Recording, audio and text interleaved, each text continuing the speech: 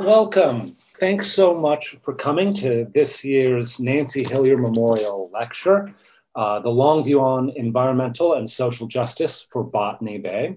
I'm John Carr. I will be hosting the lecture tonight. I'm also a senior lecturer with the Environment Society Group here at the University of New South Wales, which is within the School of Humanities and Languages. In addition to sponsoring this Nancy Hillier lecture, along with the Environment Society Group, the annual lecture is also co-sponsored every year by Bayside Council. And this year, we're particularly happy to have the Global Water Institute at UNSW sponsoring the event as well. So I'd like to thank them for their support. I know that probably many of us are starting to tire of having our interactions and communications mediated by programs like Zoom. But that said, I'm very grateful that we do have this technology to allow us to continue the lecture series even during a pandemic. So by way of introduction, this lecture series and the values that it seeks to embody can really only be understood in reference to Nancy Hillier's work as a champion for social and environmental issues. This lecture series seeks to build upon her legacy and continue it, which to my mind is more important now than ever, and is growing in importance given the social and environmental challenges we all face, and particularly given the importance of Botany Bay community to Sydney and New South Wales as a whole. Those of you who have not heard of or did not know Nancy, she was a fearless and tireless advocate for her community, Botany Bay, and its environment. She was a really wonderful example of how robust, essential, multi-scalar, meaningful, impactful advocacy so often grows from a really deep care and concern about a specific community or environment. Starting in the early 1970s, Nancy worked to combat air pollution that was coming from the ICI Orca plant in Botany Bay. This concern translated into a broader awareness of the deeper threats that her community was facing and the costs that was increasingly called upon to bear on behalf of all of Australia. And this led to such subsequent efforts as in 1996, her effort to oppose the proposal to turn Botany Bay into a deep water port with a coal loader. While the port did get put in, Nancy was successful in stopping the coal loader, which had a massive positive impact on that environment. Throughout the 1980s, she fought groundwater contamination by heavy industry in the region. In the 80s, she also fought the extension of the Sydney airport. Even a year before she passed away in 2013, she was still working for environmental and social justice for her community, specifically fighting the removal of the container cap at the port. Throughout, Nancy persevered in the face of almost unimaginable odds. She took on entities and businesses with almost unlimited funding and influence. She had her home attacked. She received anonymous death threats. And although she spoke truth to power, the strength of her vision and the importance of her voice was ultimately recognized. In 1985, Nancy was named the Botany Council Citizen of the Year. In 2006, she was awarded a Medal of the Order of Australia. And while it's really impossible to summarize a life as engaged, as powerful, and as influential as Nancy's, I would like to bring up one quote of hers, which to my mind really animates the spirit of this entire lecture series. She said, "A country's wealth must be assessed by the living conditions of its people and not be judged by how many millionaires it can boast." So the rationale for this year's lecture was really to try to continue the spirit and the ideas that animated her work.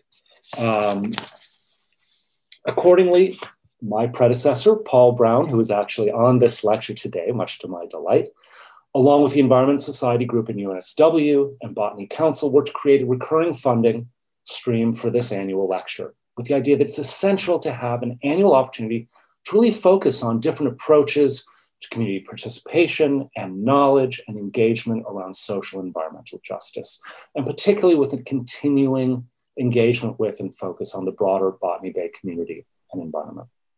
So overall, before I turn this over to more interesting people, the three goals of the lecture are to encourage and provide a platform for existing and upcoming Bayside community changemakers, activists, and organizers, to create links between local, regional, statewide, national, and international environmental efforts, and to help forge connections between and among the scholarly community here at UNSW, the Bayside communities, and environmental stakeholders engaged with the Botany Bay region.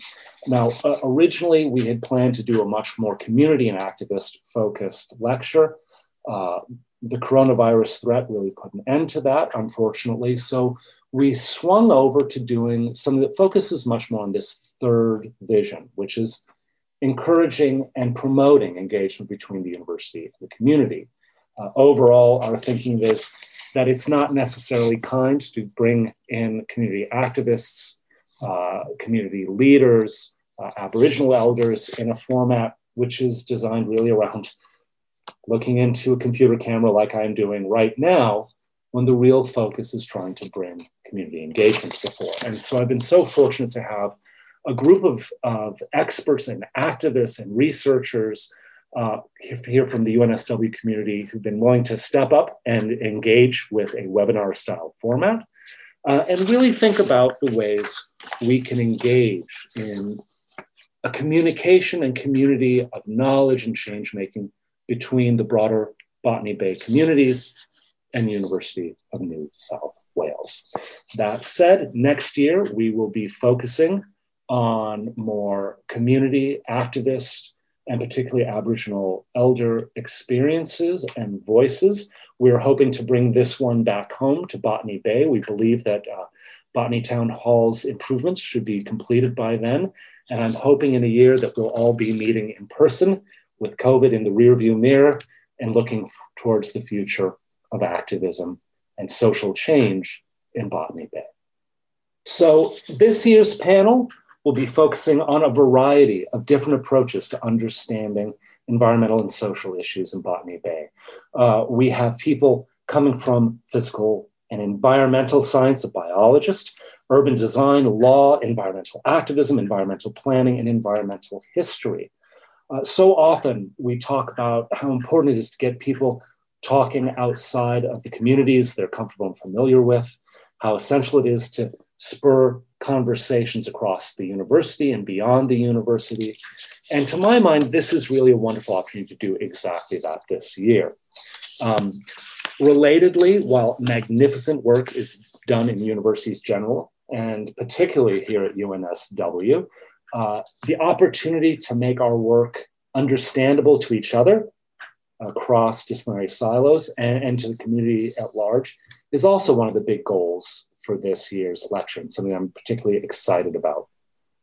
And finally, knowing that we have a lot of people who aren't yet engaging in or would like to increase their activism, engagement in activism, this was an opportunity to really think about how we can build on, celebrate, and create new connections between the university and those who want to engage in environmental and social change and activism in the Botany Bay community. So before we actually talk to our wonderful panel of experts and activists and researchers here at UNSW, I have the great pleasure of introducing somebody who's become a mentor and a friend to me, Nancy's son, Clive Hillier, who's going to share his thoughts about the lecture, Nancy's legacy, and the essential work that needs to be done in Botany Bay and beyond.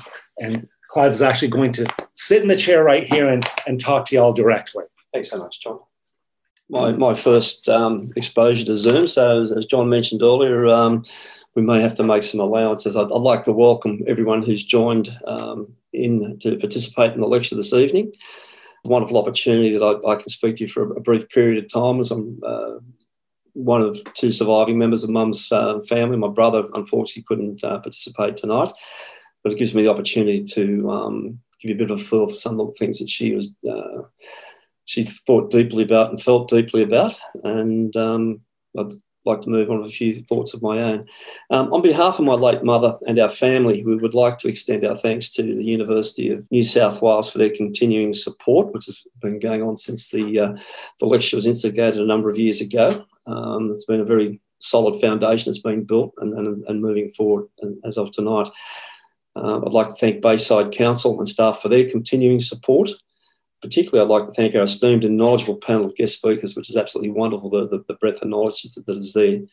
The committee this year put together, which I participate in with John, I'd like to thank for their input and help as well.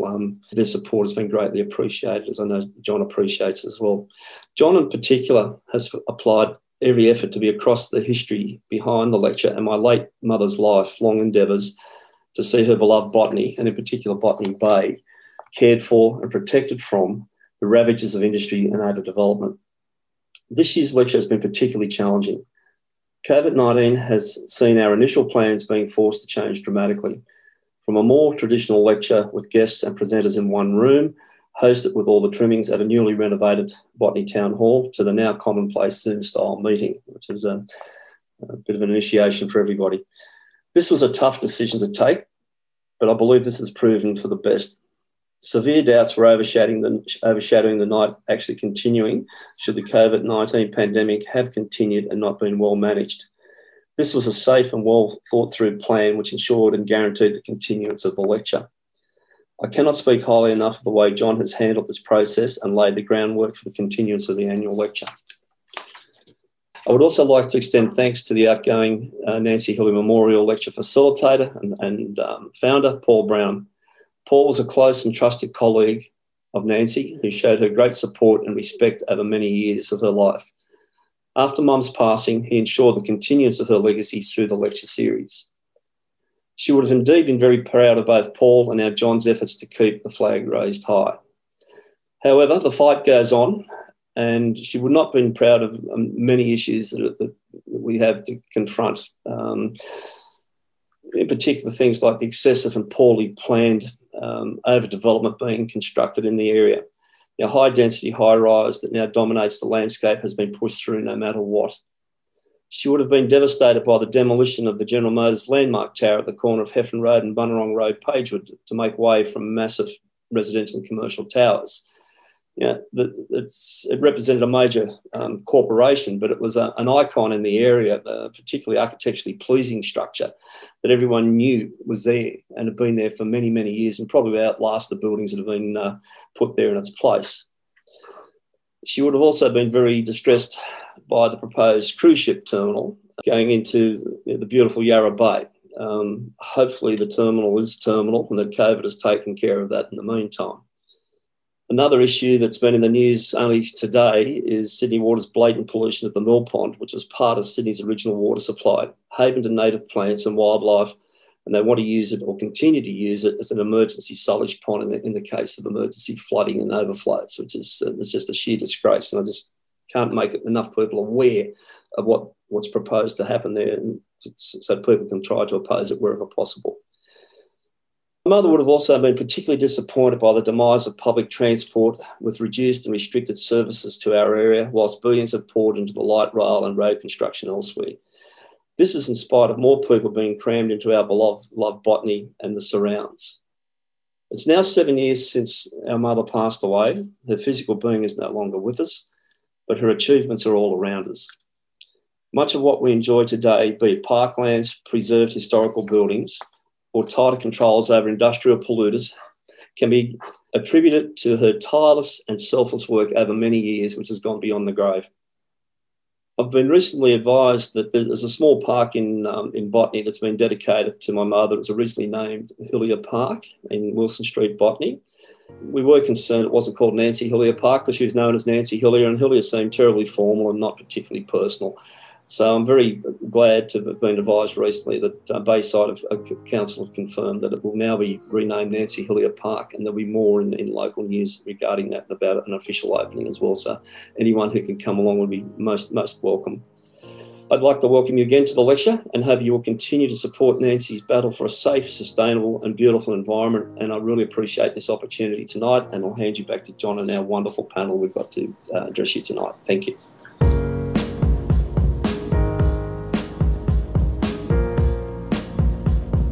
For better or for worse, we will not have all of our panelists sitting in this chair. They'll all be reporting in from their own workspaces and home spaces. Just to give a quick overview of the format for tonight. Each of our panelists will present their work, research, and thoughts about the future of Botany Bay for approximately 10 minutes. If they go over, you will get to see me waving my hands and letting them know. We will then come back to have a discussion amongst our panelists after the final panels, and we want your questions. If you know Zoom, you know this already. If you don't, this is a chance to learn it. There is a chat function, and I'll be monitoring as will the panelists. We want to hear your questions. When we come back to have the discussion, we'll engage with those questions, but also feel free to address the panel, turning on your microphones. And so after what I expect to be an engaging conversation, we will adjourn at 9 o'clock. Time permitting, we will likely take a break around 8 or 10 after the final panelist has spoken during the formal presentation to take a little break and avoid Zoom burnout. But otherwise, I'm very delighted to introduce the panel, and particularly our first speaker, who's Ian Terrell. Ian Terrell is a historian notable for his work on transitional history. He was a Scientia Professor of History at UNSW until his retirement in July 2012, and he's now an Emeritus Professor of History at UNSW. He's the author of 12 books, including one of my favorites, which deals with the Cooks River, River Dreams, the People and Landscape of the Cooks River, and an absolute asset to tonight and a wonderful person to start off. Ian, thank you for joining us. Thank you very much, John. To be asked to give this introductory talk, I actually did meet Nancy Hillier a couple of times during the agitation over the expansion of Sydney Airport, because I was involved in that for a short time in the 1980s and again in the 1990s. So I was very impressed by her, and I'm just delighted to be able to pay tribute to her by giving this introductory talk. I wrote a book called River Dreams, even though my previous work was in American history and transnational history. I'm perhaps best known for my work in transnational history, John. My Cooks River study did seem a bit of a peculiar turn from that, but I had written in environmental history before. I am a resident of the area, and I have been an aficionado of the Cooks River for many years, also of Botany Bay to some extent. My Cooks River study is of importance to Botany Bay. Practically everything on the river was either part of Botany Bay history or has impacted upon Botany Bay and its development. The population of the Cooks River Valley was historically very mixed, going from mostly Anglo-Saxon with relatively high status and aspiration in the 1830s to early 1900s, to a working class and ethnic composition in the mid-20th century. By then, with a predominantly working class population and lower educational levels, it was a fairly typical example of what I would call the social geography of class. Everything got dumped on the area and its somewhat underprivileged people. My study included a succession of pollution impacts, from animal waste and domestic sewage in the late 19th century to industrial, and particularly since 1945, air pollution and oral pollution from Kingsford Smith Airport. I document also the ecological impacts of the dams across the river, the canalisation projects from 1886, and the resculpting of the bay and northern foreshores for Kingsford Smith Airport and the current port. These were major interventions in the environment. They changed it, and the source of huge controversy in Sydney before the 1970s, and obviously beyond that too.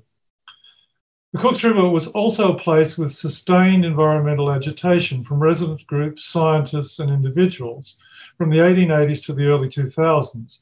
Neither the Parramatta River, nor the Georges, nor the Nepean have this sustained history of agitation. Cooks River Valley was at the centre of early 20th century industrial development in Sydney, and therefore it was central to environmental agitation as well at that time. And it made a big contribution to the pollution of the bay. the industry in the lower section of the river.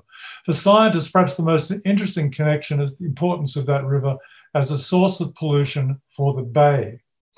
Birch et al.'s 1996 study shows that pollution of the lower course of the Cooks River and its impact on Botany Bay was far greater for the northern part of the basin than the much bigger Georges River. Botany Bay was disproportionately affected by what went into the Cooks River. So that's the kind of background, the historical background.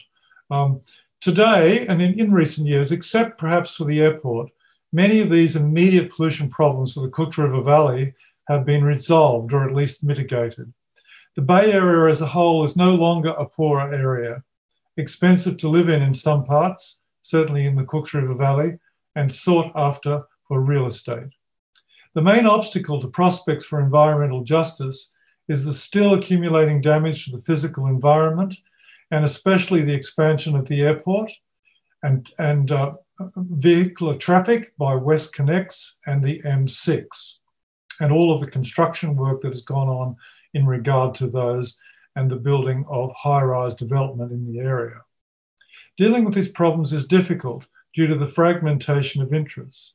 Is the Bay a unit at all? Perhaps physically, but it's not clearly so from an environmental perspective. For a social movement, attachment to the area in question is key. People like Nancy Hillier and Bernie Clark, who's also a past from us, were important in having a Botany Bay vision. Today, we have to ask, is that vision still there? In the past, before 1950, boating and commercial and pleasure fishing and other water sports drew the rivers and bay together as a unit recognizable to citizens. Now these activities and visions are segmented, partly due to the physical alteration of the bay, those long runways, for example, and the port extension. It's not clear what the fishermen, the amateurs now, beachgoers, cyclists, etc., have in common and how they can contribute to a collective sense of attachment to Botany Bay as worth defending. Industry and air transport have contributed to alienation through pollution and noise. The northern and western sides of the basin have heavy through traffic and congestion, not conducive to a calm experience of nature. These circumstances have encouraged segmented detachment, not attachment. Resegmentation, to the extent there is attachment, it is a series of recreational spaces. But these activities have little to do with one another. Jet skis, swimmers, walkers, boaters, fishers, team sports. For example, hockey is played fairly close to the entrance of the Cook River. Cafes, parks, and so on, picnicking, all these activities go on. It's a lively area. But today there are quite a few different interests among different groups of residents. For example, Cronulla, etc., versus Marrickville, very different socioeconomic areas, and versus Botany or Randwick.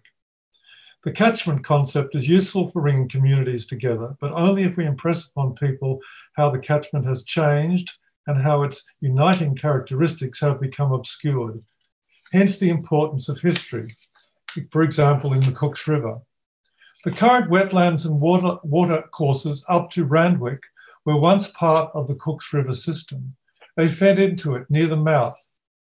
That was before the establishment of Sydney Airport and the expansion of Sydney Airport. That's forgotten now. The eastern Cooks River catchment of Botany has been severed from the valley and replaced by the tarmacs of Kingsford Smith Airport. That produces a kind of detachment of that area as an experiential landscape from the Cooks River Valley and the detachment of the latter from Botany Bay.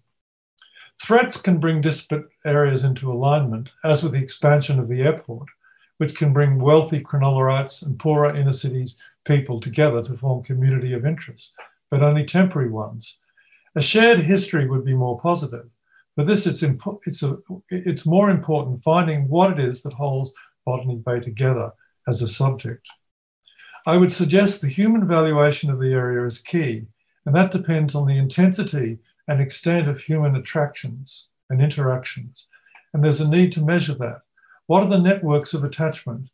We need cross-disciplinary study of this, drawing on oral history and surveys of residents, and we need to publicise the history of the area. So I've covered the first two sections of the questions we were asked to cover. We've also been asked to comment on our research and what my thoughts might be on the existing and future partnerships between UNSW and Botany Bay. There's actually a long history to this, to partnerships, with both political and economic and academic pitfalls. It's probably forgotten by a lot of people, but in the 1970s, there was something called the Botany Bay Project, started by Noel Buckland, with a very assiduous researcher, Dan Huon Coward, who wrote a book on the industrialization and the pollution in the Botany Bay area. All this was influenced by the pioneer environmental historian, Sir Keith Hancock. But that project fell afoul of disputes between the state government and the federal government because it was started during the Whitlam government period, and the new government after 1975 did not approve of this work. It was white-handed in much the same way as the Cooks River environmental study of 1976 was, which had also been started with Whitlam government funding and was stymied by the existing Liberal Country Party, as it was, I think, then, government in New South Wales. Subsequently, environmental studies and science and technology studies at UNSW in the 1990s carried the torch, led by Gavin McDonnell and Paul Brown. There are academic pitfalls as well as political pitfalls. Emeritus Professor John Black of UNSW in engineering tried to draw people together in the period between 2004 and 2007. But academic specialisation encourages us to look to fellow workers in similar fields outside the designated geographical area. Creating Botany Bay as a focal point would require institutionalised commitment to reward academics for local work, I suspect. So I've tried to limit my remarks and to address them to the three key questions that John Carr has put for us. What is our research? What are the impacts of that research and its relationship to social justice? And what are the possibilities for collaborative work from UNSW? There are difficulties in all of these matters, but Botany Bay is a fascinating area, and I very much appreciate being part of this panel, and I think that Botany Bay has enormous opportunities for environmental historians to do important work.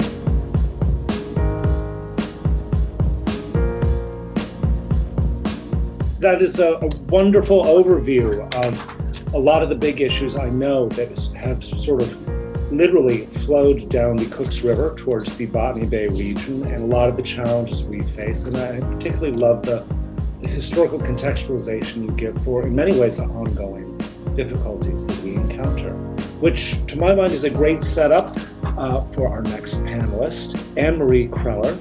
Anne-Marie is an activist researcher, social scientist, and PhD candidate who's been involved with urban cooperative housing in Sydney for over 20 years. Her research in Botany Bay examines the value of coastal areas, perceptions of sea level rise, and fair adaptation policy undertaken with people living and working around the bay.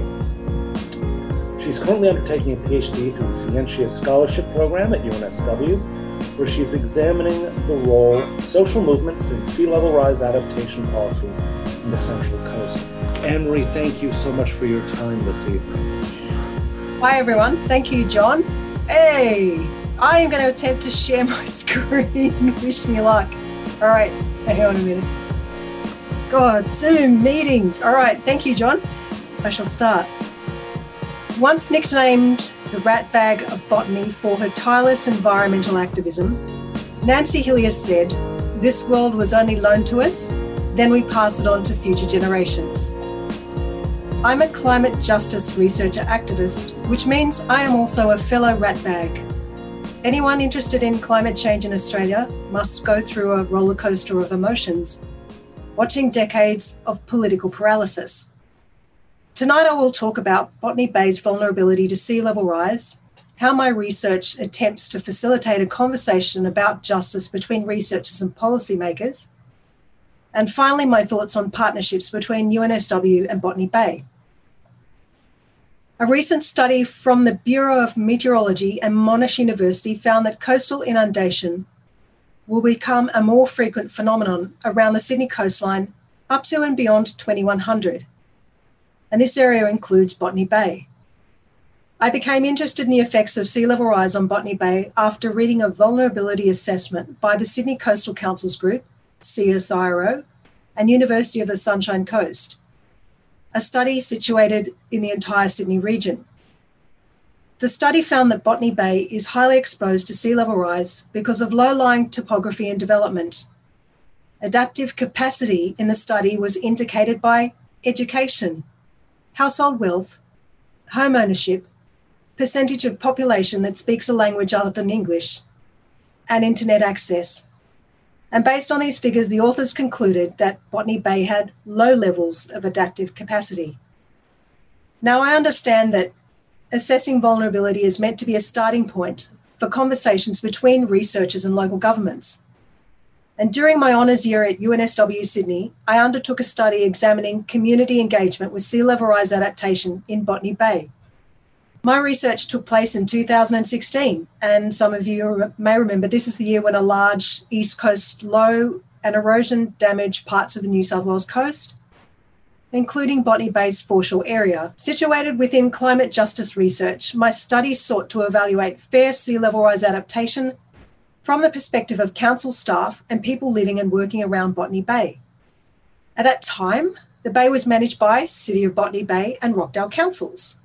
And despite the challenges of engaging with people over quite a large geographic area, my study found that the environment, and particularly the foreshore area, is highly valued for a sense of recreation, community, and cohesion. I also found that Botany Bay policymakers find it challenging to talk to people about sea level rise because, let's face it, it's a scary issue. I didn't even want to talk about it tonight. It's quite difficult to mention. I conducted a survey asking people how they valued Botany Bay, their sea level rise beliefs, and their views of what fair adaptation would look like. And from these results, I created 4 typologies, which facilitated conversation between policymakers and communities. These 4 groups were younger community-minded women from culturally diverse communities, 2 groups of middle-aged residents who valued work-life balance, and an older group of climate deniers who enjoyed the outdoors. And I gave these groups names. I called them the uncertain community-minded women, the concerned solo flyers, alarmed work-life balances, and disengaged male baby boomers. The first group, the concerned solo flyers, they really valued the housing affordability in Botany Bay, the lifestyle, the beach, the community networks. They felt personally concerned about sea level rise, and they want to be involved in adaptation policy. The next group,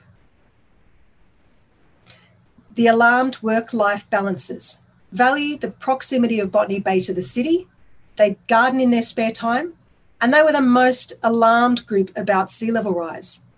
They also indicated they want to be involved in adaptation policy. The next group, the uncertain community-minded women, were culturally diverse, like to volunteer, and have a good relationship with council. But when I asked them, they really felt quite uncertain about the effects of sea level rise in Botany Bay, like when it would happen and whether or not, what time frame it was going to happen to Botany Bay, for example. Finally, the last group, the disengaged male baby boomers, they did a lot of outdoor activity. But strangely, they felt that they didn't want to get involved with adaptation policy, and they weren't likely to believe in sea level rise. There were more deniers in that group. Overall, I found that the Botany Bay environment is important for quality of life for urban working people, and something which Nancy understood during her years of activism. Diversity of engagement is important, and it must be based on how people value their area, their sea level rise beliefs, and their views of fair engagement. For those of you who may not be familiar, Honours is quite an intense and rapid research year. During my research, I sampled through established resident organisations in the Bay, but most were situated around Rockdale Council, and I felt I didn't reach enough people living around Botany, and I didn't reach enough younger people renting. I often reflect on the transient nature of the Sydney property market and how rent has become hard to reach justice communities with respect to climate adaptation policy. And finally, I'd like to address the question that John asked me to think about, which was about partnerships between UNSW and Botany Bay. I took an undergraduate degree at UNSW in the social sciences, or what I now call the not job-ready degree, as a very mature age student. When John asked me to reflect on future partnerships between UNSW and Botany Bay, it was impossible for me to put aside the transformation currently taking place in Australian universities. I fear for the hollowing out of the humanities and social sciences, which may discourage like-minded students like myself from working at the interface of social and environmental justice and change. I'm currently a scientific PhD student at UNSW, and I'm looking at an interdisciplinary analysis of sea level rise adaptation in the Central Coast area. In my view, justice scholarship must involve interdisciplinary partnerships because the social sciences is a way to critically analyse governance and speak to people about climate change in a way that means something to them. I also envisage partnerships between researchers and policymakers, such as Council in Botany Bay, that are based on a mutual understanding about the context each works in. Thank you. That is the end of my presentation.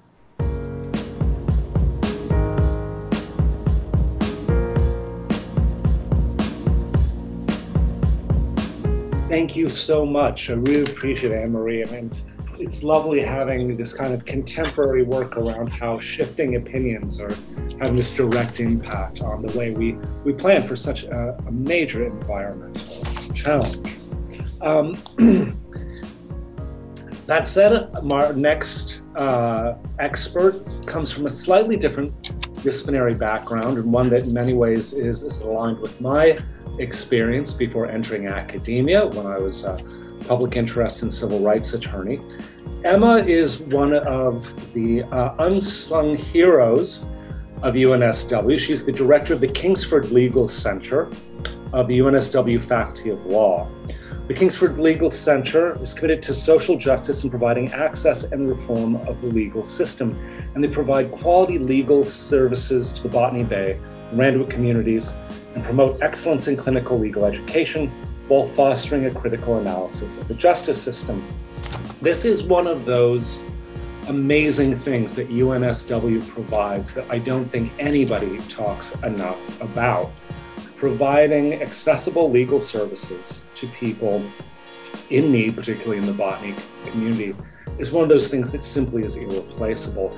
And I asked Emma to come in because I do think there's such an interesting link between the environmental challenges that a community like Botany Bay faces and the social challenges. And you rarely get as close a front row seat to those social challenges as you do when you're providing legal services to people in need. So thank you so much for your time tonight, Emma.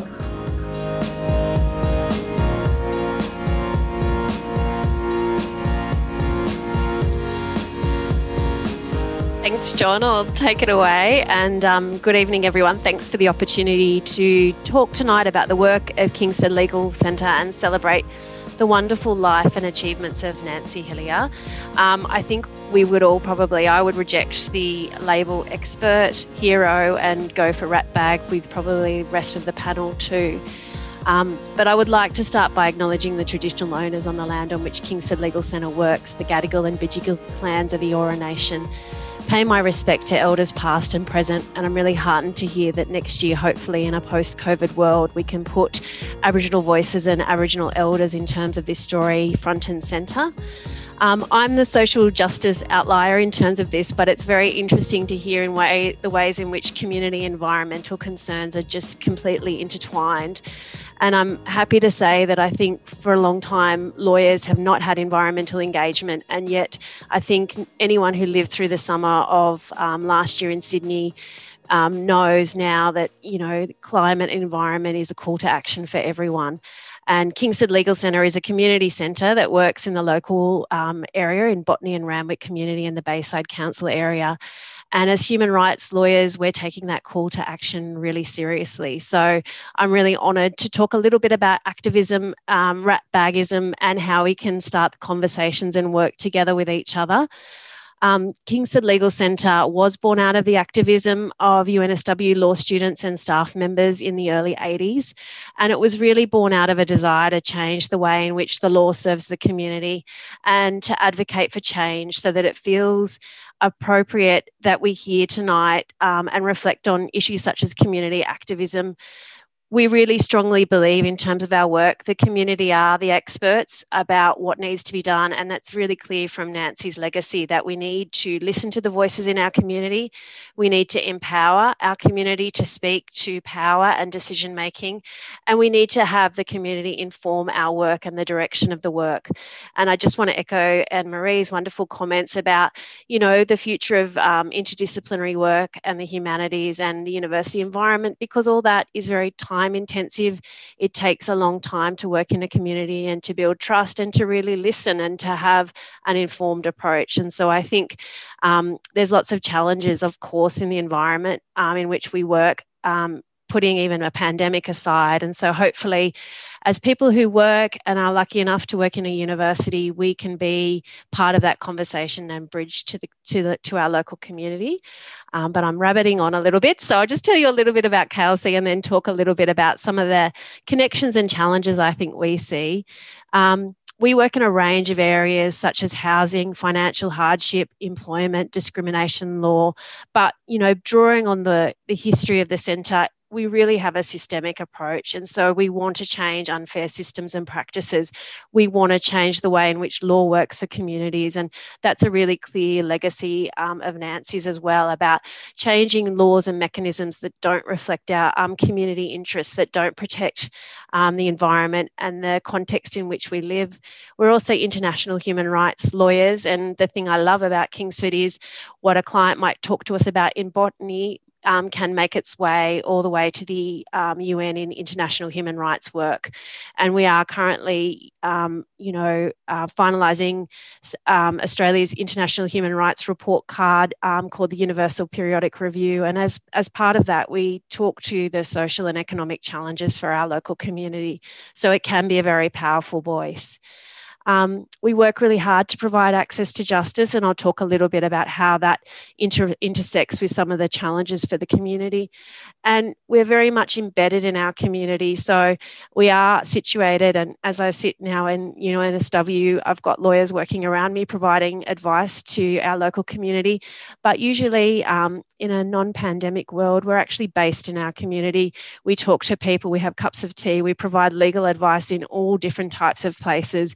My lawyers talk and engage and work with the community day in, day out. We hope to do that again soon, but at the moment, like everyone else, we're adapting to this new environment. So as this kind of social justice rat bag on the panel, I just wanted to think about the connections between social justice and the expertise here on the panel and our connection with the environment in which we work with. And so what are the challenges for the activists, the change makers of today and tomorrow? I think it's really clear that the diversity of our local community and the preservation of our communities and connections is really under threat and challenge. For Kingsford Legal Centre, it's impossible to escape issues such as housing affordability, the sustainability of public housing, which brings so much diversity to our community. And sadly, we're frequently working with people who've lived their whole lives in this community, but who are facing really huge housing challenges, which means that they may not be able to stay in the community. This is an everyday story. We also face really bureaucratic challenges, which are born out of the real lack of housing and lack of affordable housing in Sydney that Anne-Marie just touched on. And it becomes increasingly difficult for people to prove their connection to the local area. And if we think about how do we get an invested community in their local area, how do we get people engaged in these really long-term environmental challenges, community challenges, we need them to have a connection to the area. And often our connection to this area gets reduced to a very reductionist list-ticking exercise about what's essential to you living there. We were recently advocated for a person who moved into the local area as a baby in the 1960s and yet was facing eviction, and his connection to the community was questioned. So these things happen every day, and we know that there's critical links between safe, secure and appropriate housing for health and wellbeing, but also for the wellbeing and engagement of the community and the ability to sustain community campaigns in terms of activism.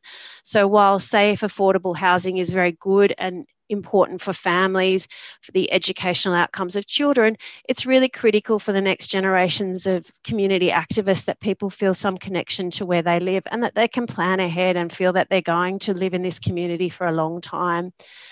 So we still help many families facing really real housing issues such as overcrowding, dangerous accommodation, or facing eviction. And unfortunately, the pandemic has not put a hold on that. We also deal with high levels of people in very unsafe or insecure housing or who are homeless. And so this is a massive challenge for the complexity and diversity of our area. As I just touched on, climate change and the impact of climate change on the attainment of rights is really critical. And we've just recently framed this in our human rights report as a human rights challenge. And, you know, for us as lawyers, we need to reach out in an interdisciplinary way to some of the expertise that's here tonight to work out how can we work collectively. I mean, lawyers have traditionally been very siloed in that way, and I'm a human lawyer and you're an environmental lawyer. I think we all would agree that's all one and the same now. We're concerned about the impact of the changing climate on our communities and that it will exacerbate issues such as socioeconomic disadvantage. We're really worried that the impact of climate change will fall hardest on some of our oldest communities. We're also particularly worried about the ability of public housing to adapt and change to the changing climate and how people will access areas such as safe public space in a warming climate. How can we access public space such as libraries with air conditioning? It's particularly an issue for people who are homeless. Sustainability of energy is a really real issue for people now who can't afford to properly cool or heat their home. We're also worried that this is an intergenerational issue, and so that the children of today are going to be impacted by the decisions and the activism we make now.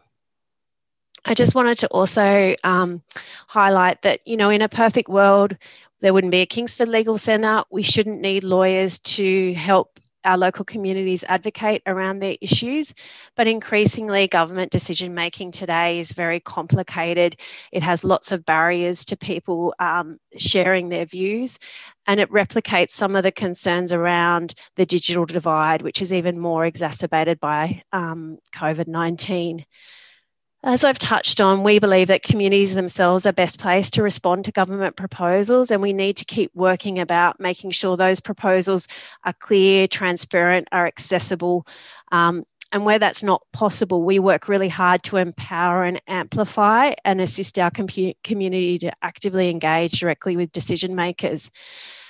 Everyone would know in the current era that's a challenge, and we're faced with things such as short timeframes, impenetrable language, lack of real and meaningful consultation.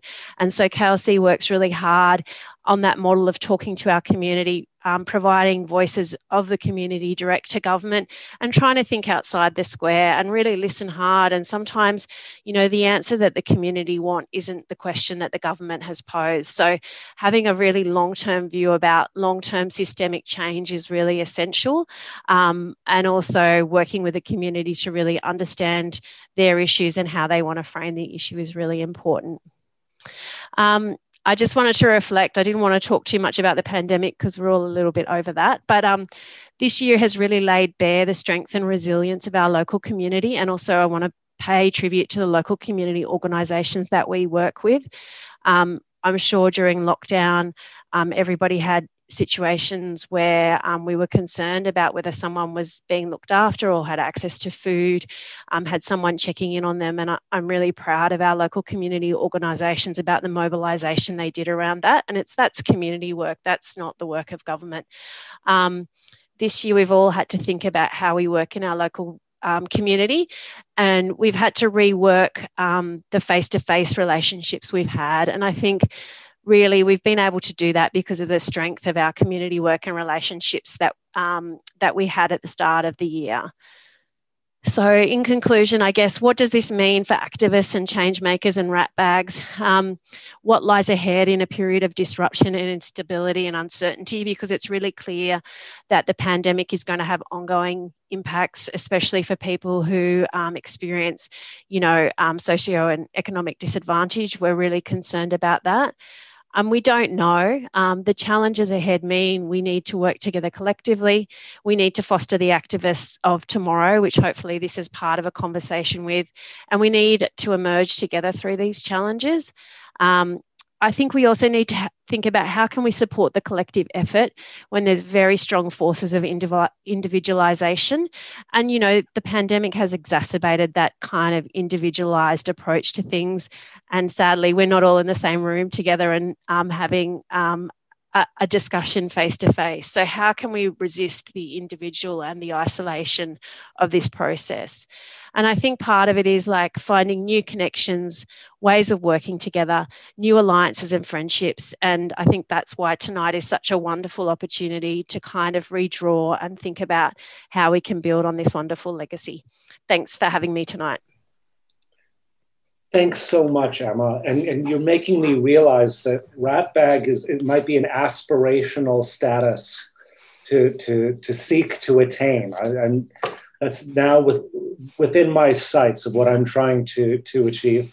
And thank you for the work that the KLC does. So I think it's going to be an interesting move to pivot from some of the pressures on population diversity that we see amongst the human communities in and around Botany Bay to some of the pressures on biological communities, which to my mind is very much one of the topics that our next expert or aspiring ratbag, I won't speak on your behalf, Sue Ellen Egan, deals with. She's an associate professor at the School of Biological, Earth and Environmental Sciences and the Center of Marine Science and Innovation at UNSW. Her research experience spans the areas of marine microbiology, ecology, biotechnology, with a current focus on understanding the role of microorganisms for the health and function of marine plants and animals. And she's also the vice president of the Australian New Zealand Marine Biotechnology Society. Thank you so much for joining us this evening. Thank you, John. Thanks again for the kind introduction. So I'm going to spend the next 10 minutes really changing gear. I'd like to share with you some of my thoughts on how we can better understand, protect, and benefit from marine biodiversity in Botany Bay. But before I get started, I want to make a few acknowledgements. Firstly, I'd like to reiterate what Emma said and pay my respects to the traditional owners of the land and sea country of Botany Bay and the land on which UNSW Kensington campus now stands, from which I'm speaking to you all tonight. I'd like to also extend the acknowledgement to the Gapme Rangers and the work that they do to protect the Bay. And I'm grateful for their increasing collaboration with CMSI researchers. So while today I'm really only going to present a very small snapshot of the work CMSI and UNSW staff and students are doing, I'd like to acknowledge the very long history of the work in Botany Bay by many UNSW scientists. And of course, this can't be done without funding. So there's a variety of different funding sources that have contributed to work over the years. And I've just listed on the slide some of those that have specifically contributed to some of the things I'll talk about now.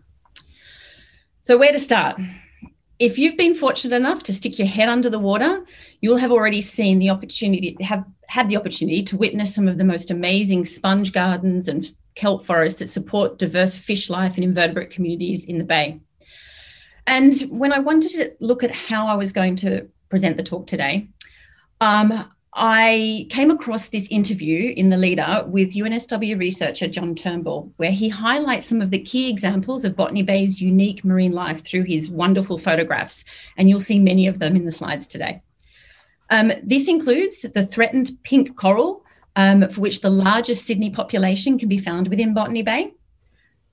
This really unusual looking Bear Island anglerfish, which was first discovered in Botany Bay and it was only described in 2014.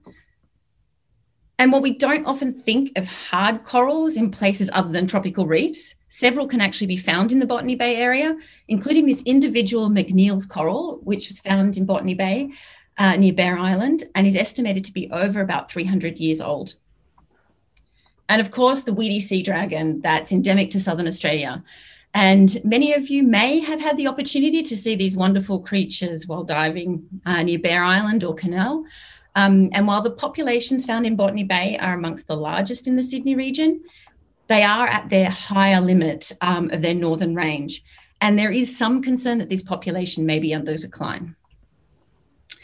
So these are just a few examples of the larger interesting creatures we see in Botany Bay. However, as John said, given my background, I'm taking the liberty to highlight that biodiversity you can't see directly with your naked eye, but is nevertheless really important. And that is the microbial diversity or unseen majority.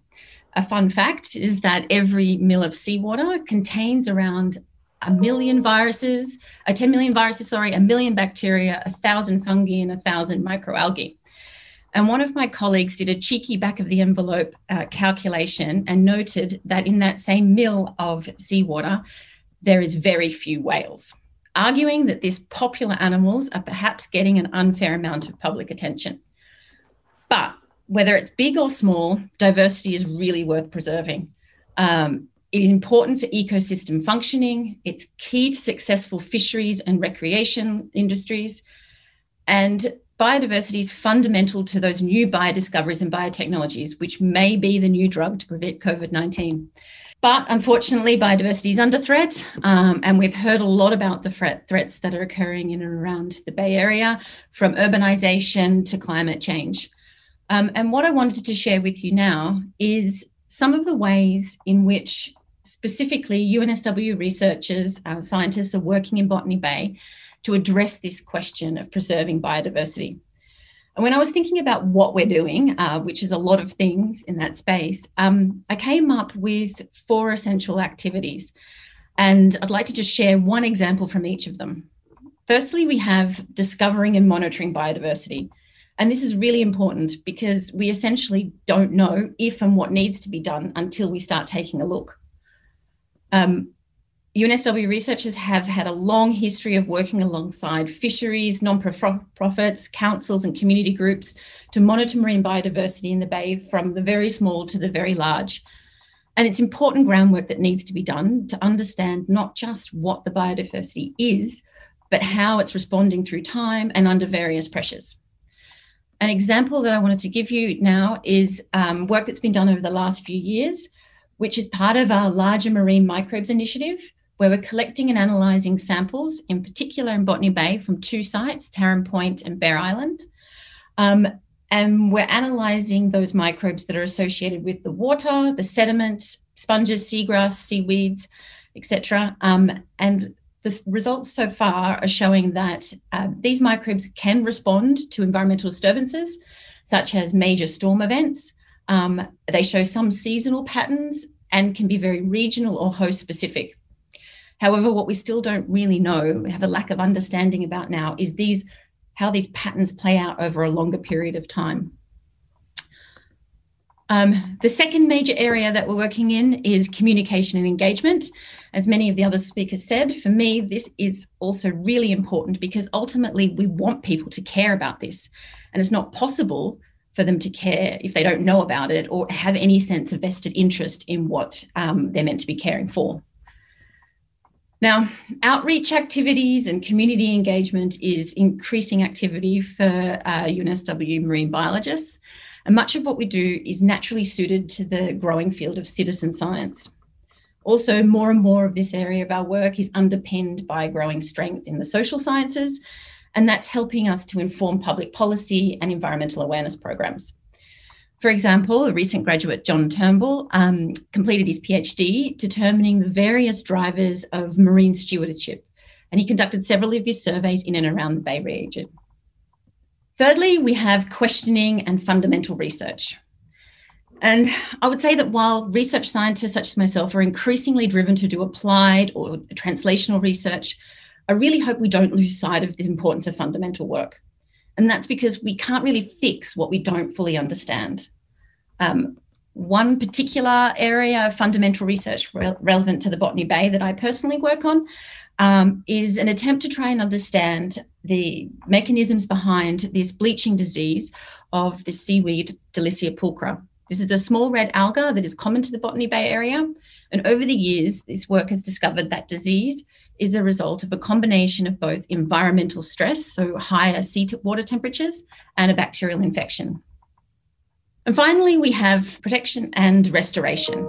And essentially, this is taking the science into direct action, because we cannot change the direction or loss of biodiversity or change people's attitudes towards it if we don't somehow act. Now, there's been a lot of work in this area by CMSI researchers at UNSW, and I only want to give you two examples. Increasing pressure on natural fish stocks and previous habitat destructions is one of the drivers for the artificial reef work that's headed by Ian Suthers here. Among a number of other projects Ian works on in the Bay Area, he uses these reef balls seen in this image to create new artificial reefs. These images here show how successful this approach has been. And with about 9 months, you can see in the image that these reefs start to begin to resemble the diversity seen in natural reef systems. And importantly, their work's shown that these reefs can become self-sustaining, and the fish found around these reefs are not just simply stolen, from a want of a better term, from nearby natural reefs. And the last example I want to give to you is the restoration of crayweed, which is one of the centre's success stories. Just very briefly, Phylospora comosa, or crayweed, is an important habitat for crayfish, as the name suggests, but also other marine life. However, it disappeared from the Sydney region sometime in the 1980s, possibly due to low water quality. Restoration attempts started almost 10 years ago now, with very small-scale trials, and several experiments to optimise the process and monitor success have continued. And now Operation Crayweed, as it's called, has been rolled out across about 70 kilometres of Sydney's coastline. And this includes a current site being restored in Kurnell with the generous support of Tom Breen. And finally, we're asked to comment on our vision for the future. For me, I think this is fairly simple and perhaps not unique. I'd like to see this marine biodiversity that we still have in Botany Bay preserved for the future generations. And from a perspective of a research scientist, I see this means doing more or less the same thing as just described. However, and importantly, while I presented those ideas in a linear fashion, it's of course an iterative process where ideally each of those activities informs the other.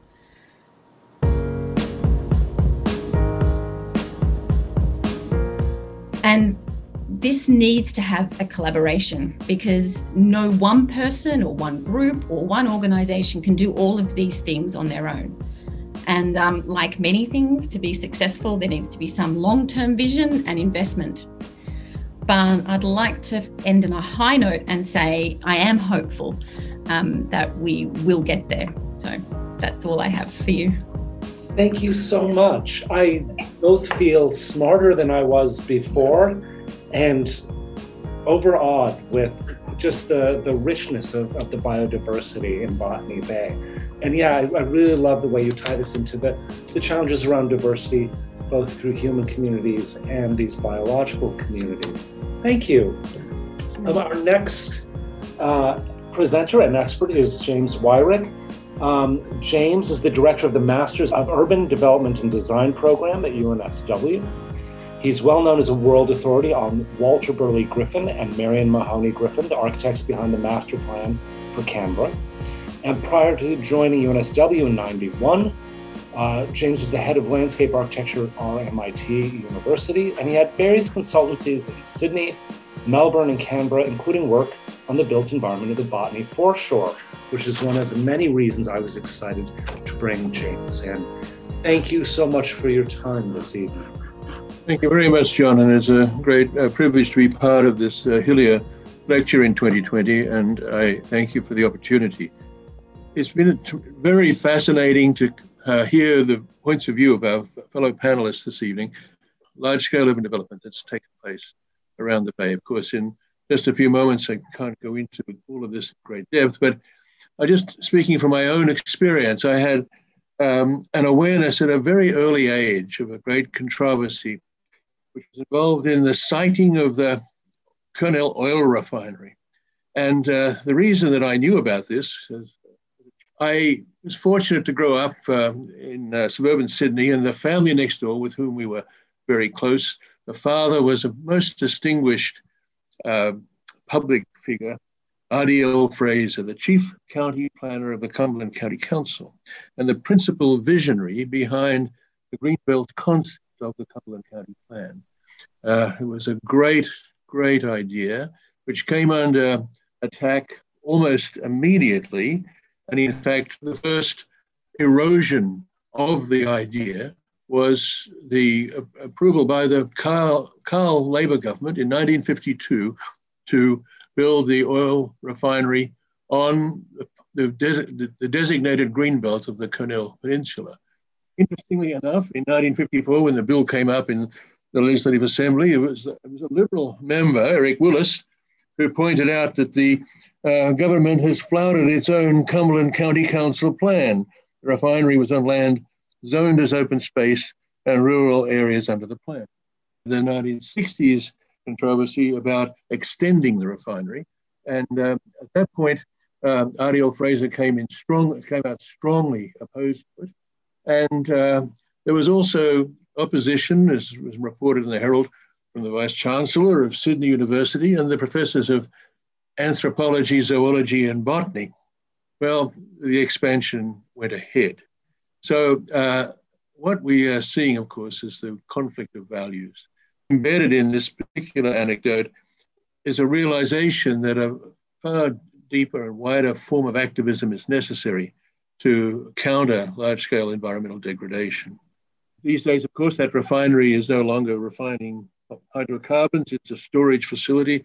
But my own involvement with the area directly was part of that more radical period of the late 60s, early 70s, when the environmental movement was strengthened by its strong connections with the labor movement, in particular, of course, the famous Green Band movement with the late great Jack Mundy behind that formidable alliance between, I guess, middle-class activists and working-class concerned citizens who had power at that time. I got involved in the battle over Centennial Park in the upper reaches of the Botany Basin, in the beautiful and wonderful park dedicated by Sir Henry Parkes to mark the centennial of the Settler Society of New South Wales.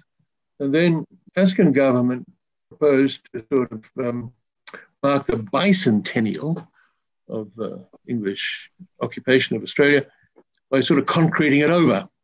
And there was a proposal to put a major Olympic sports complex on a combination of Moore Park and Centennial Park. And this was announced in this publicly after some very secret initial planning in 1972. And a marvelous campaign was led by a great hero, I think, of the resident action movement of that time and subsequent decades, Professor Neil Runcie, Professor of Economics at the University of New South Wales, dedicated member and leader of the Save the Parks campaign, and also an inspirational figure in community radio.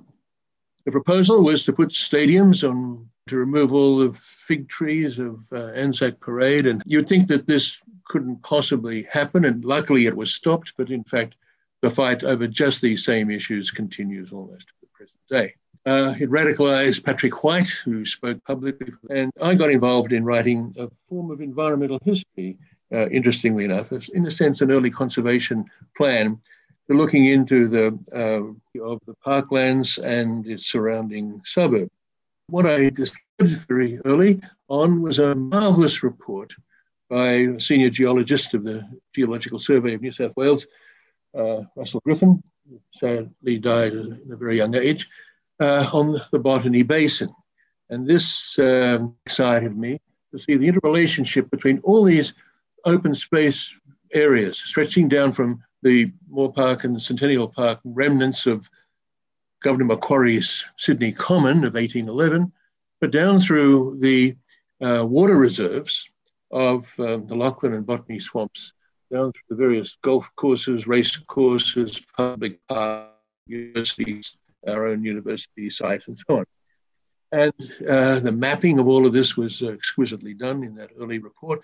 Clear to me that here was, in fact, potentially an integrated parks system that our city should have always had. And we can contrast it to, for example, the famous Emerald Necklace Park system in Boston, designed by Frederick Law Olmsted, the landscape architect for Central Park. If only we could think of the integration of those remarkable green resources that form part of the ecological system that feeds into the bay, both in its stream systems, its stormwater. Finally, at a very large scale, Mark Tyrrell, picking up on the work of an early one of my students, Barbara Schaffer, looking at the overall metropolitan area and combining the hydrological system and the green systems to propose a green grid of integrated green resources for the metropolitan district. And it's going back to basically where we were with the vision of the green belt of Fraser in 1948, to surround Botany Bay with green. And when we look at the large scene of those large-scale interventions, major port and airport facilities and heavy industry, nevertheless, there have been heroic and magnificent fights that have inspired designers to respond to the environmental challenges of Botany Bay. And I hope that our university will continue to run these studios to engage students with this level of thinking. Thank you. Thank you so much, James. And I think it's so easy to sort of focus on what we have at risk when we're thinking about social and environmental issues. But I really appreciate the way that these studios think about what do we have to gain, particularly by thinking about how to integrate the more than human environment into our human environments. And so I think there's a much needed utopianism there that I do appreciate. So our final panelist and expert tonight is Sharon Cullis. Sharon grew up in Southeast Sydney on the Georges River floodplain and has a fascination with water and water issues ever since. She's a professional educator and was for 20 years the principal of the Georges River Environmental Education Center. Since the 1990s, she's been a ministerial appointment to various bodies, including the Georges River Catchment Management Committee and the Sydney Metropolitan Catchment Management Authority. She currently represents environmental interests on the community consultative committees for the Bully Seam Longwell Mining Project and the Moorebank Intermodal Transport Hub. She has completed a PhD recently about the controversy around coal mining impacts on water resources in 2020. And the title of her thesis, Fractured Landscapes and Narratives of New South Wales Southern Coalfields, aptly reflects the meanings of her research. Thank you so much, Sharon, for joining us this evening and sharing your research and perspectives. I'd like to say thank you to all the other panelists because I feel so humble because I've learned so much tonight. So let me see if I can share my screen though and get right into this. So desktop, yes.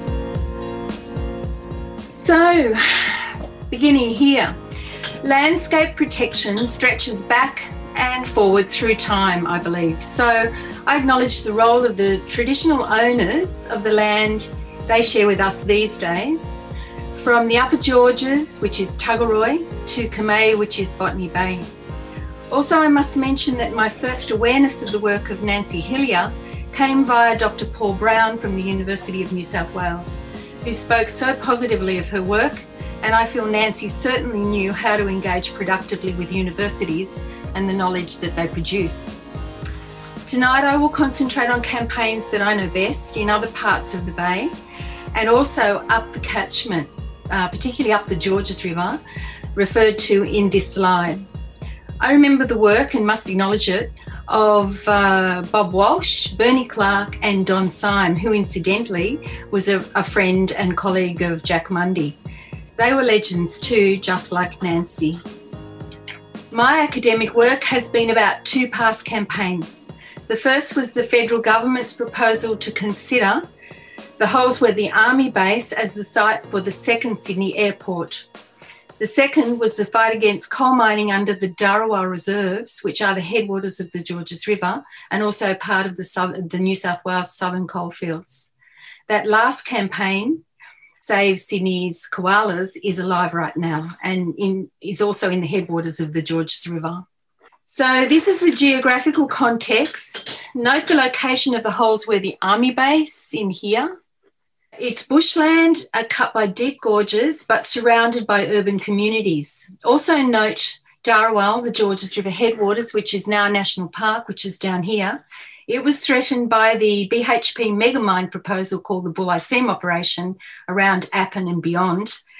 And also notice the Georges River edge, the upper Georges River edge, which is the epicentre of a breeding and healthy koala population right now, which is under serious threats.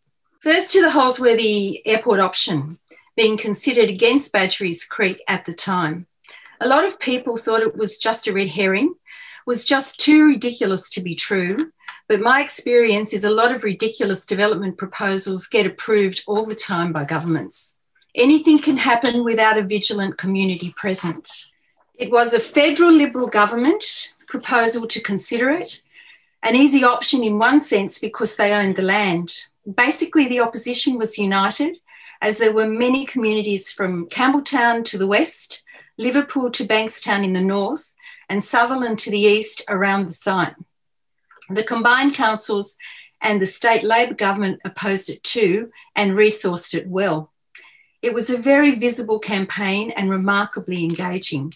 You don't get many rallies, many protest rallies of 15,000 people opposing a development project in the suburb of Moorebank, but this one did. People were united by their fear of the loss of their personal and family amenity, but also as well, the site was 20,000 hectares of mostly bushland that had been locked up for army manoeuvres since 1913.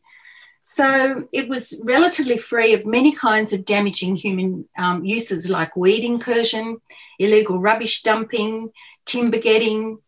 It was without trail bike and four-wheel drive damage, and it had many, many hundreds of Aboriginal sites. Looking back on it now, it was always a more winnable campaign than most. The proposal did fall over and Badgerys Creek became the only option. Now, thinking about it, isn't that developing into a debacle that just keeps giving? Okay, so moving on to Save Darawal, that campaign. So the threat to Darawal was the BHP proposal to longwall mine for 30 years into the future under 220 square kilometres of the landscape. And the project was known as the Bull Seam operation. Longwall mining is ruthlessly efficient in terms of coal recovery, but has dreadful and known impacts, but also some unknown and unpredictable impacts on the high, rocky, rugged Warrenora Plateau, which is mostly within the drinking water catchments known as the metropolitan catchments just to the south of Sydney. The longwalls underground cause subsidence of the surface above and buckling, and even this strange phenomenon not known before it began to happen in 2004 called upsidence, where you can actually see the squeezing of the valley sides as subsidence is occurring, causes riverbanks already cracked by subsidence to pop up. So this slide is pretty much a summary of my two findings regarding the Darawal campaign.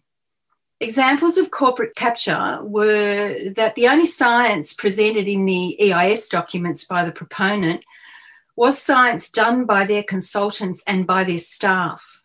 The supposed peer reviewers and even the decision makers on the Planning Assessment Commission, which was the public inquiry commissioners, had histories of working for mining companies.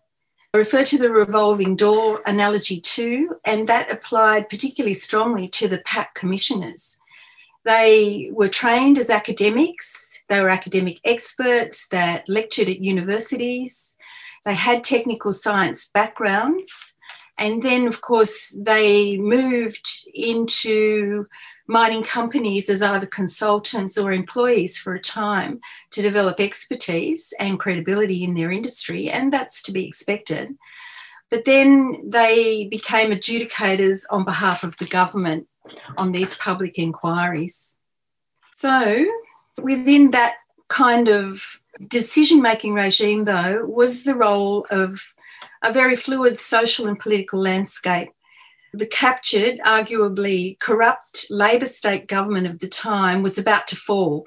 So even though those PAC adjudicators had favoured mining before in their decisions, always approving mining proposals, for this one they flipped and they ruled against it. They ruled against a mining proposal. I like to think that perhaps their personal ethics kicked in. They just knew that this proposal was just going to be far too damaging, because they'd also had that really recent experience of what was happening in places like the Warrenora catchment where they had made those prior approvals. They could see the evidence themselves. Perhaps they were embarrassed by it.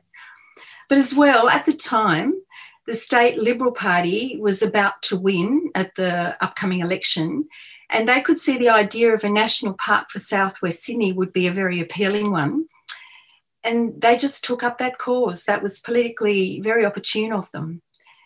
Quite clearly, environmentally, they haven't done much since, have they? So, but essentially, for Dharawal at the time, all the stars were in alignment. So what would I conclude about all of that? So pretty much these are my conclusions. In regards to this first point, networking is so important for activism. And it's really important when activists can join together with unlike allies. It's really important to find common ground in campaigns. For the second one, here's an illustration of how few activists can make a difference.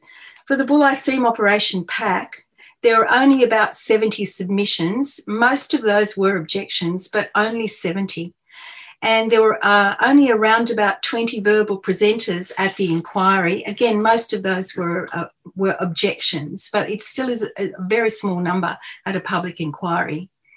Just by way of comparison, the most recent IPC, which is the Independent Planning Commission, which is today's equivalence of the PAC, for the Russell Vale Longwall Mining Extension, also in the southern coalfields and in the Cataract Dam catchment, had many hundreds of submissions and more than 80 presenters at the public inquiry. And yet I believe that will not make a difference. The decision is still pending, but because of the political landscape, it's unlikely to make a difference, even though you've got such a strong indication of a far greater level of public opposition. With regard to the next 2 points, too many diffuse arguments. When a campaign is being organised and developed, I think people getting together and being part of activist groups probably need to think about making sure that they have a simple shared message that is often repeated and becomes that sort of common thread through their opposition. Because otherwise it's far too easy for the government to basically be confused and see so many nuanced different views as a reason why there is no consensus in the community, and so therefore ignore the community. In regards to the role, I guess, of universities, technical science is respected or is certainly co-opted, captured, used often by mining giants and, developers of infrastructure projects and so on. So technical science can be very easily harnessed in the interests of development. But it's very important for perhaps activists to understand that there's plenty of opportunities for them to be assisted if they can draw on, strong interdisciplinary analysis that's available through universities. And I guess that's what I see as a very important role that we should be perhaps focusing on tonight. In the end, politics is very important. Politics and the social context is very important as science is in determining decision-making. My very last point is that corporate and political power is getting better at deflecting and misdirecting dissent. And I actually think at the moment the odds are stacked very much against activism. If you're trying to defend the environment, it seems really, really hard. A really good example of that is that sort of online device that the government's using all of the time, and that's the have your say style of community consultation, which is online. It's dreadful. It shields and hides politicians and policymakers from accountability and from just that face-to-face contact with activism and activists. So that's pretty much all I have to say.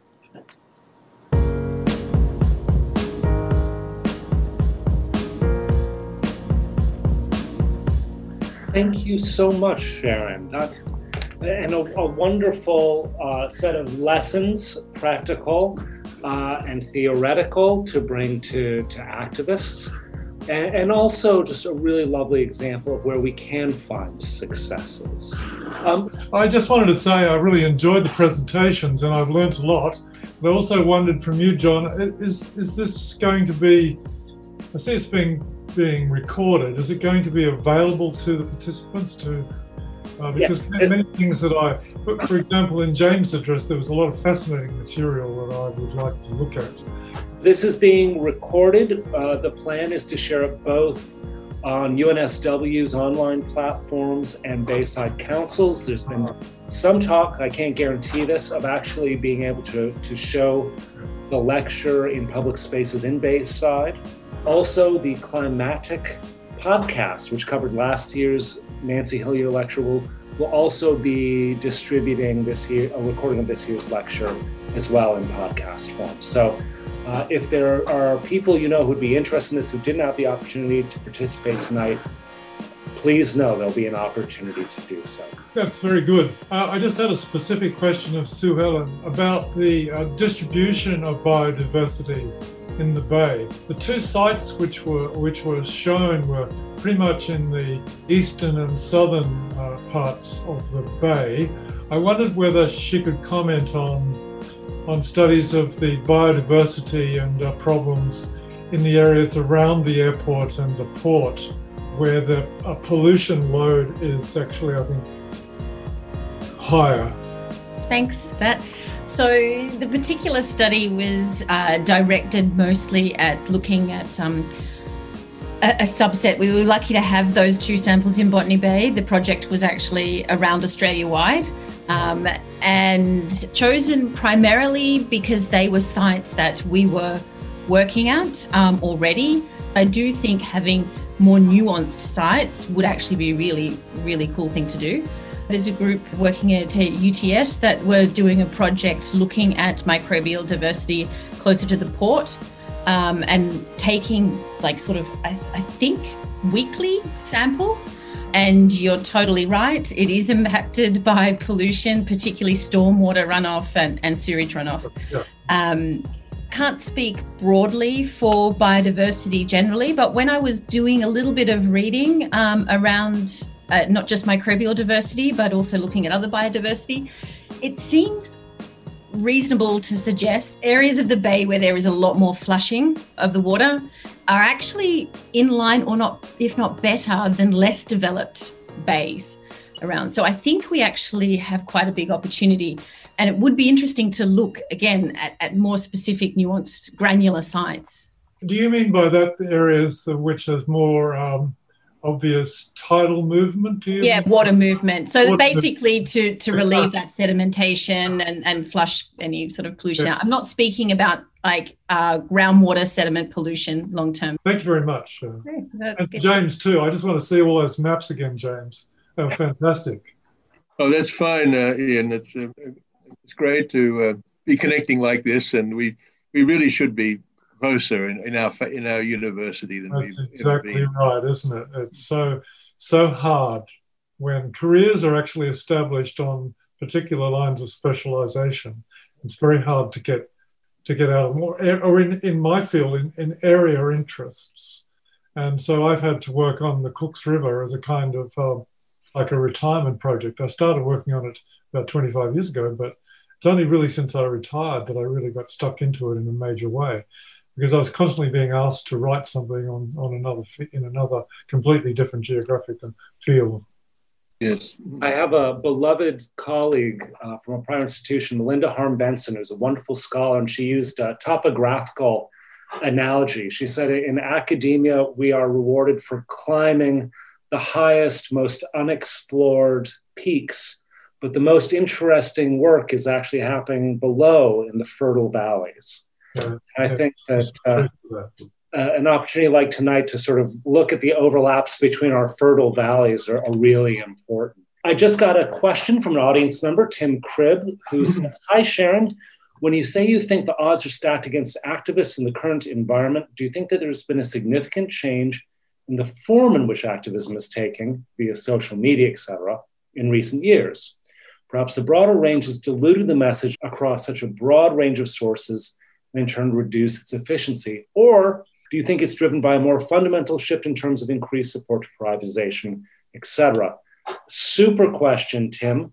Sharon, I'd love to hear your thoughts. And if anybody else in the panel has an opinion about how sort of the shifting terrain around environmental activism and change making has impacted things, I'd love to hear that as well. Actually, there's so many different aspects to that question that it's actually difficult to digest. I'm wondering whether anyone else wants to start.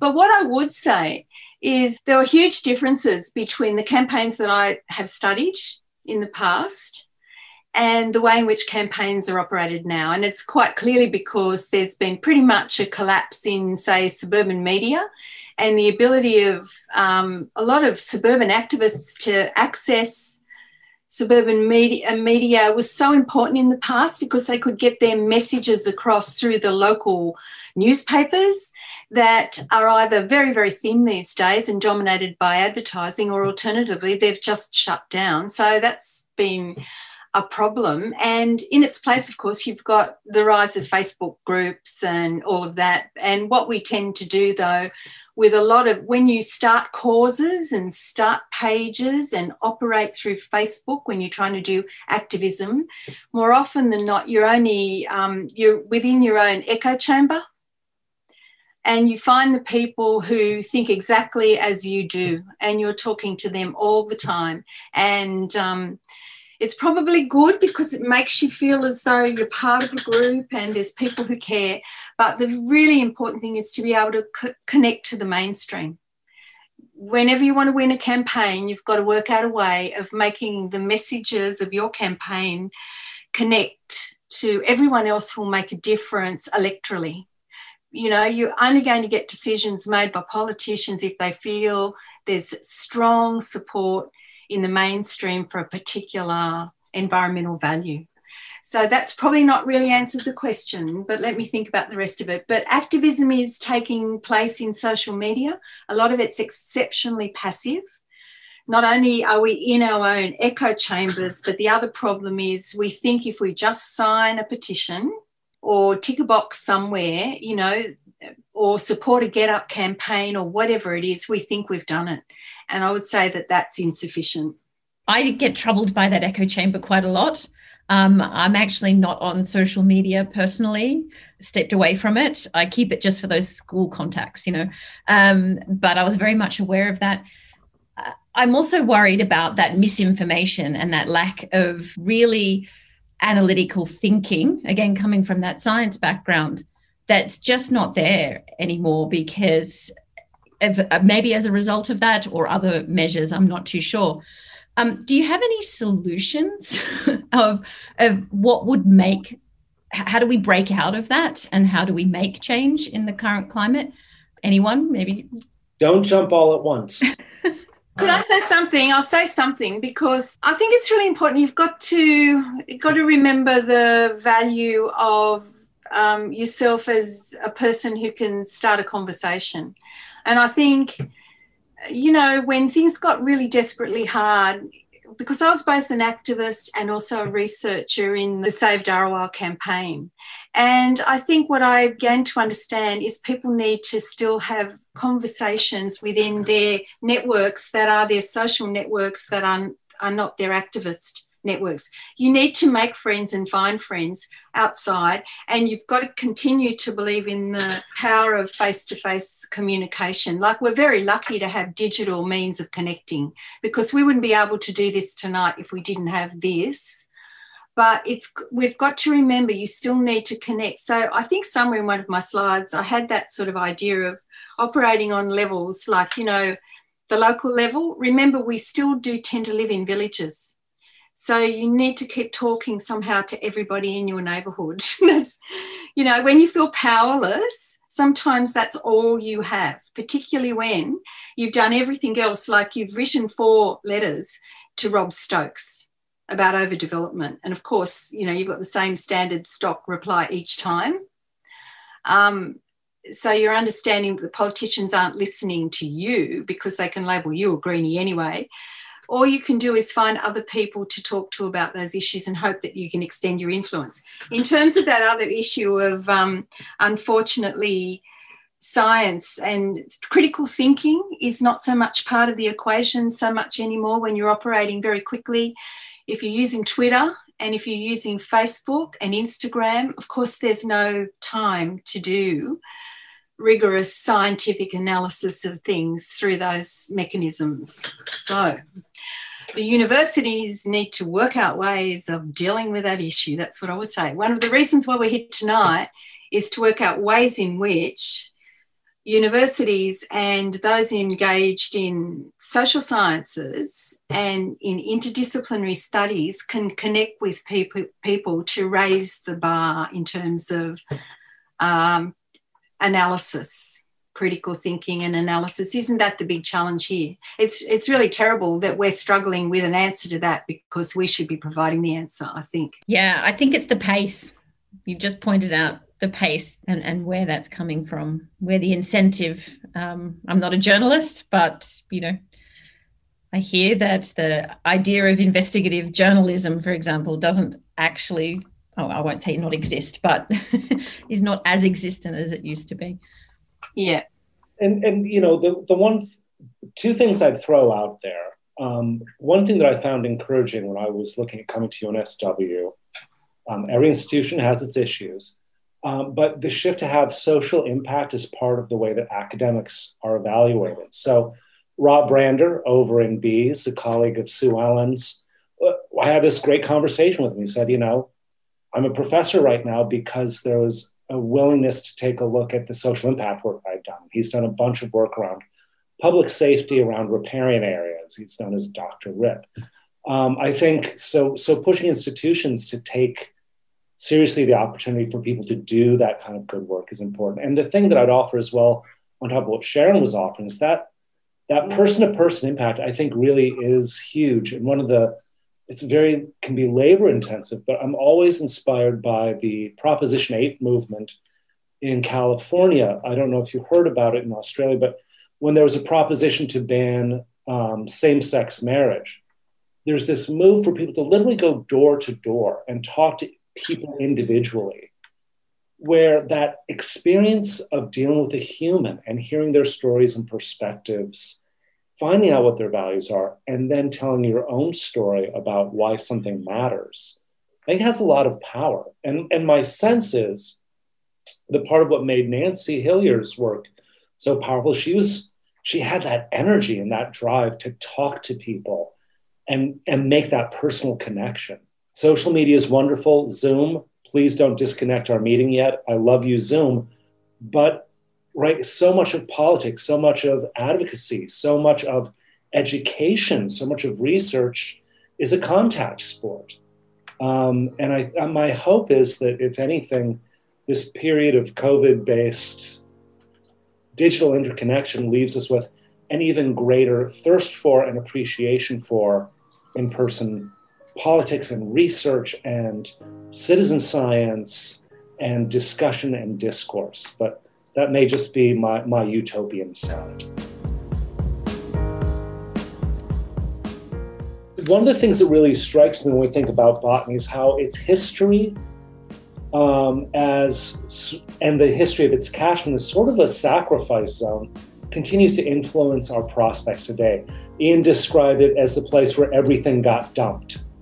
And I think that when we think about the human side, the social side, the threats to sort of social diversity, the threats to biological diversity, how do we change the story around botany?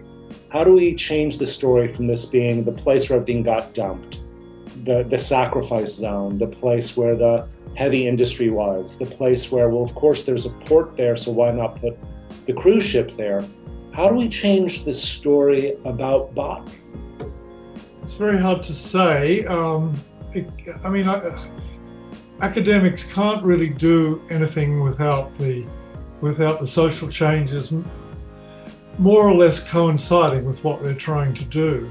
The inner city has become much more a sort of trendy place to live.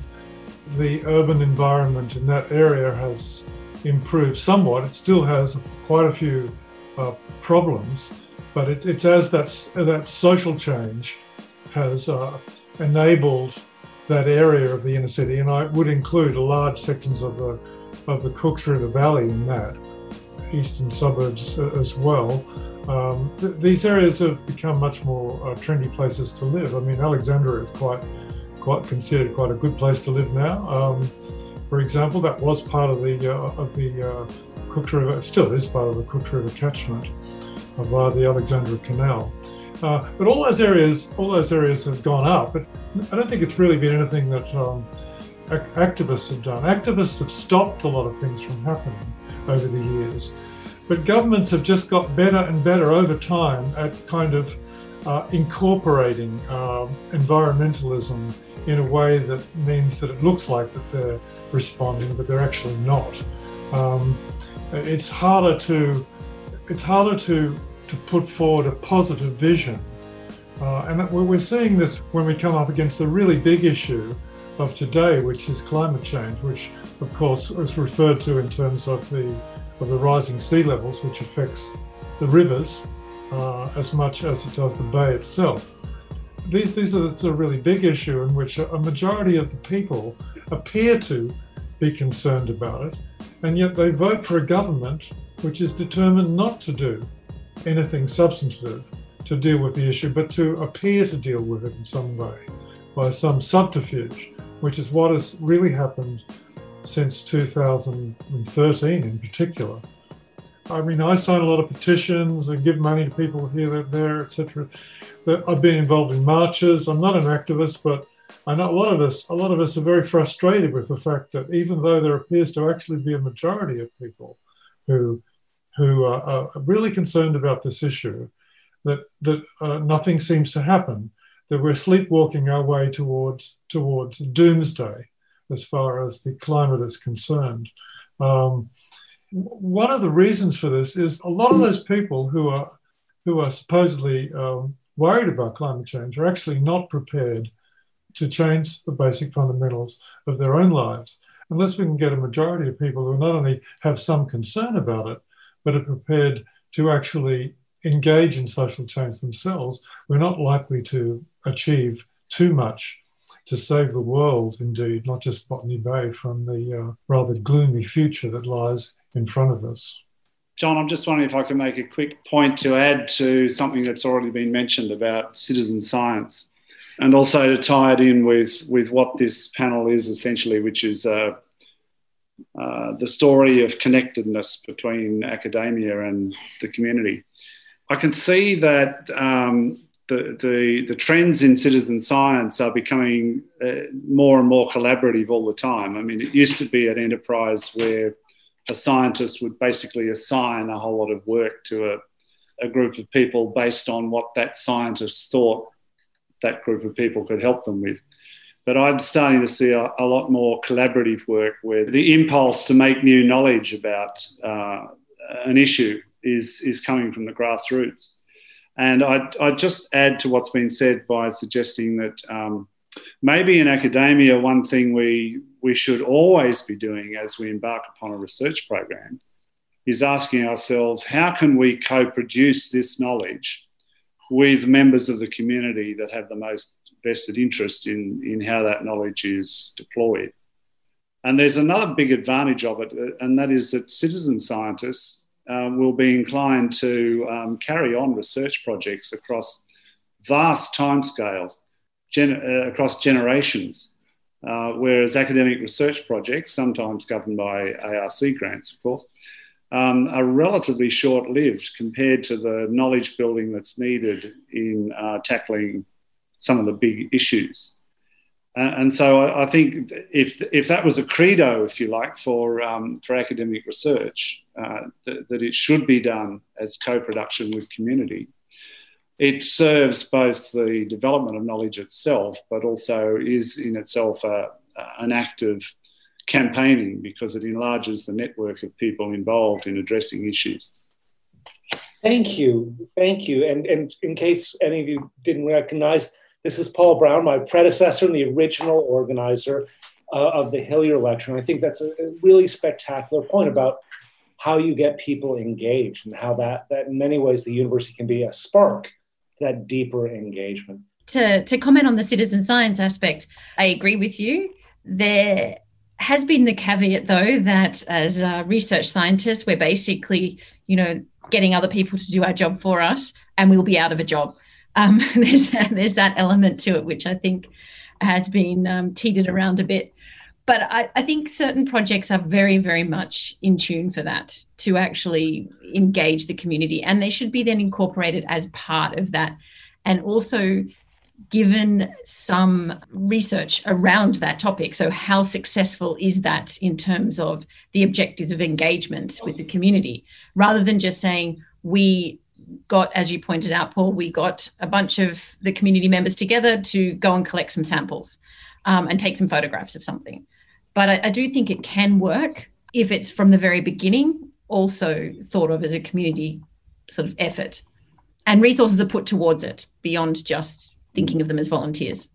Maybe we can wrap up with one more question that came from our audience. Laura McLaughlin, who's actually a part of the Environment Society group and a wonderful educator and scholar. She asks, how can we overcome the physical disconnections and dislocation in the botany area? For example, the way that roads, et cetera, impede a sense of community belonging. I'll throw that out to the entire group because I think we are starting to think in these terms of how do we get people engaged, whether it's through the form of activism or citizen science or other forms of change making. Is there something specific about the physical environment of botany that creates either particular challenges or particular openings? Well, I'll say something then. I'll be quick. I think Laura's question, I'm just reading it again, raises the opportunity we now all have in the year of the pandemic to just think very deeply about that kind of community organisation, which I guess many of us have encountered on our own streets as people do respond to the pandemic. But it's starting to raise different ways of thinking about community mobilisation. I don't think we know what those are yet, but we're living through the evolution of those. And Laura's question goes to that as well. Well, I think that another clear direction that's coming out of the experience of the pandemic is that people are spending time in their community, and it is at its best a form of network of urban villages, and so I think that the engagement and love of their place is becoming part of everybody's life in a big way, as distinct from the more detached distance before our necessity to be at home. And so I think, in addition, I think open space has become very important to people. And I think what really connects all that perhaps we've been talking about in a physical way is water, and the way that water flows from its catchment down into this glorious bay. And I must say, Sue Ellen, that the underwater revelations are just fabulous to see. To think that extraordinary biodiversity and richness has survived everything we've thrown at it is in itself inspirational, recognizing, of course, that the threats are very, very real. And I really think that the way that government has manipulated the environmental movement and the sustainability issues in general have been requires very, very critical engagement, and that's the role of the university, and which I hope we still are able to deliver on. But I think that the something of value has come out of the pandemic, and that is people's engagement with their place. And I hope that might motivate and inspire this new community that's emerging within the catchment that Ian is talking about. Which are perhaps perfect closing words for this, particularly as we think about how inspirational the presence and our engagement with the waters, not just of Botany Bay and its catchment, are. And with that, I would like to thank you all, particularly your willingness to go on over. Thank you to our audience members who have come and engaged. And thank you for this opportunity to kind of speak across and through these different disciplinary lenses that we bring. I was very excited when Paul gave me the opportunity to organize a Hillier lecture, because this is exactly the kind of beginnings of new connections that I've been looking forward to. Even just with our initial technical run-through, there's this wonderful set of conversations between Anne-Marie and Sharon about the limits of planning, having this magnificent biological scientist talking to a legendary environmental historian. For me, this is how we put the universe back in the university. And it's with these small steps, but important steps, I think, that we start to continue the work that needs to be done for botany, Sydney, and beyond. So thank you all for participating. Thank you all for tuning in. Thank everybody for braving the strange wilderness that is an online Zoom meeting.